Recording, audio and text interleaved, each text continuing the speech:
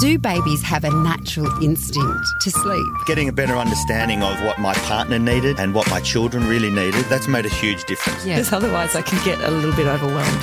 Yeah, I think lots of parents can relate to that. You're listening to Kindling Conversation with Siobhan Hunt.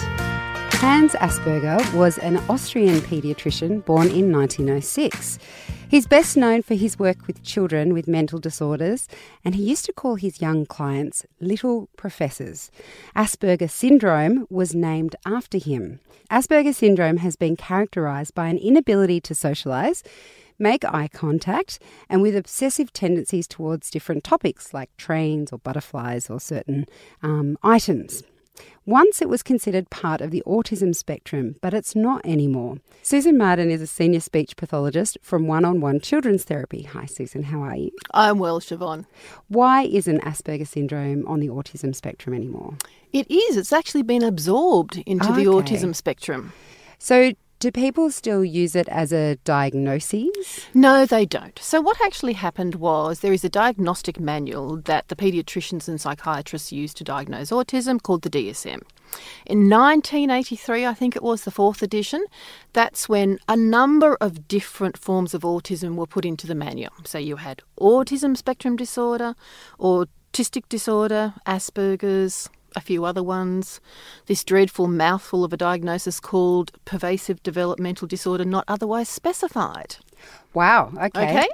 That's one thing. So Asperger's came in then. Now Asperger's was given a different diagnostic category because they were children who did not have an intellectual disability and they had normal language development. They just predominantly had the social and repetitive issues. So they were put into a category. And I can remember working with children and seeing children with Asperger's, and you could see quite clearly that they were different from many of our other children. So that diagnosis made a lot of sense to me. However, this diagnostic manual was reviewed and the new one was released in 2013. A lot of research went into that, and they decided that all the underlying issues, regardless of the severity, were similar. So really, it became part of the autism spectrum disorder. Right. And what have you found as someone working in this area with parents? Because they're not happy. No, because anyone I speak to seems to... it seems to be clearer when we say this is what Asperger's is. I think you're right in that perspective. When I first heard it was being absorbed, I wasn't particularly happy and I was a bit concerned. I was concerned that those children wouldn't be identified. And when we used to be able to go into schools or speak to people and say this child has Asperger's, they had a clearer picture of what that child may present like, and they're usually in mainstream classrooms. When you say the child has autism spectrum disorder, it's not as clear. And we often end up saying, in the old days, it would have been the Asperger's diagnosis. But the good thing about it is that these children have still been picked up in diagnosis. They're still being diagnosed as on the autism spectrum disorder. Behind closed doors, we always say it's a bit like the Asperger's diagnosis. But they are still receiving intervention, so that's important. And is it also that the way things are categorised, does that also relate to how families can get funding to help support their child? Yeah. Absolutely. So these days it has to be a diagnosis of autism spectrum disorder. Under the NDIS, really level 2 and level 3 get most of your funding. Level 1 is the very mild. And that's where it does get tricky because children with what would have been Asperger's, especially when they're younger and the social demands aren't as strong, may only get level 1 diagnosis and they have to fight harder for funding. But I think it's unfair to say that level 1 children who were Aspies, as we call them, don't need a lot of support. They often need a lot of support. They can be, they do still need quite high support. They're out there in the community, they're out there socialising a lot, but they do need a lot of support. So that's the tricky part about it, is that they're often diagnosed level 1 and the funding is harder. You're listening to Kindling Conversation. I'm speaking with Susan Martin. She's a senior speech pathologist from One-on-One Children's Therapy. And we're talking about why Asperger's has been absorbed, I guess, into the autism spectrum. I thought it no longer existed. No, it's been absorbed. It's still there. It's been absorbed. I do know a little girl who was diagnosed with girls Asperger's. and Asperger's. That's a different story. Yeah, well, it was interesting because I know her mum very well and she finds that each year at school she has to start fight all over again. Because with her daughter, I mean, you meet her, you wouldn't No. You wouldn't pick it. No. But then she told me once that she had to bring her to school. Her little girl made her pretend she was a dog and put a leash on her and take her to school that way. And she said she had to tell the teacher that story. And I can see how draining it is for her. Yeah.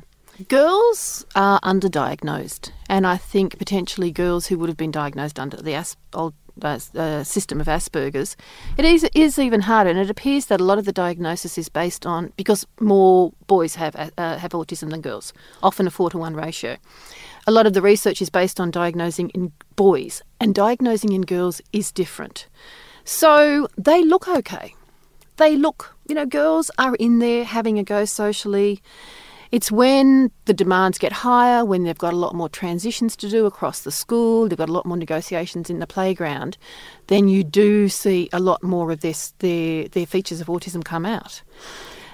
So how would you notice if you were a parent? Would you potentially be looking at your child thinking they have bad anxiety and it might relate to... It can look like anxiety because children with autism, especially children that would have been Asperger's, who are in the mainstream world, okay, they like things to be consistent, they like things to be predictable, change is challenging for them. So when things go sideways for them, they show signs of anxiety. They behave in ways where people think they have anxiety. So they don't like change. Well, that's not fair to say. They find it difficult sometimes with change. Things, if it has to go their way, so if everything is going their way and it's predictable, if you're following the routine, you're eating the same food, the schedule that you're meant to be following after school is the same, they can cope with that, but they can't cope with the change, and they don't necessarily have the skills yet to cope with that change. So you can have anxiety, you can have wanting to stick to the same routines, playing in a repetitive way, but often it can be a more highly imaginative way. They might be playing, we have one girl who was playing princesses and unicorns beautifully, but that's all she could play. And she didn't want to change the way she played it. So it can, especially with girls, it can really look like they're doing well, but when you delve into it, the breadth isn't there. And with Asperger's, is it a myth that Aspie children and adults are often either extremely intelligent, amazingly creative, like they have these crazy skills? That's a myth? Okay. That's a myth. They often have splinter skills. So they do have things that they can do particularly well in one area. Whether or not it's useful or functional is another thing. But when we're talking about the Rain Mans, the percentage of those is actually very, very small. Yeah. Yeah. And how can we support children who are diagnosed with... What would have been Asperger's? Yes, what would have been Asperger's? Are you talking about supporting them at school? Are you talking about supporting your friends? What are you talking about? What if you've got a child and let's say they're in preschool or just started primary school, if they're in out-of-home care as well as in-home care, how do you kind of navigate the support they need across both those worlds? Well, when you're talking about out-of-home care, what are you suggesting with that? Daycare or school? Okay, gotcha. Okay. I think it's a really good thing if you can find families that are willing to have play dates, so that they have that friendship at school and that you can continue it outside of school. That's a great thing to be able to do. And if you're willing to actually reveal the diagnosis to the people at preschool, you would be amazed at who will help you out and who will support you. And we also have children who are friends at daycare, one who is on the autism spectrum, the other one who isn't. And they come in for sessions together, playdate sessions together. So looking for a continuity across that in peers, socialising in peers, and also families that will invite them to birthday parties and that they can actually be exposed and included in that. Inclusion is what you want, social inclusion. Yeah, very important. Thanks for coming in, Susan. My pleasure. That was Susan Marden. She is a senior speech pathologist from One-on-One Children's Therapy. And to find out more about Susan and the work she does, just head to our website. That's kindling.com.au.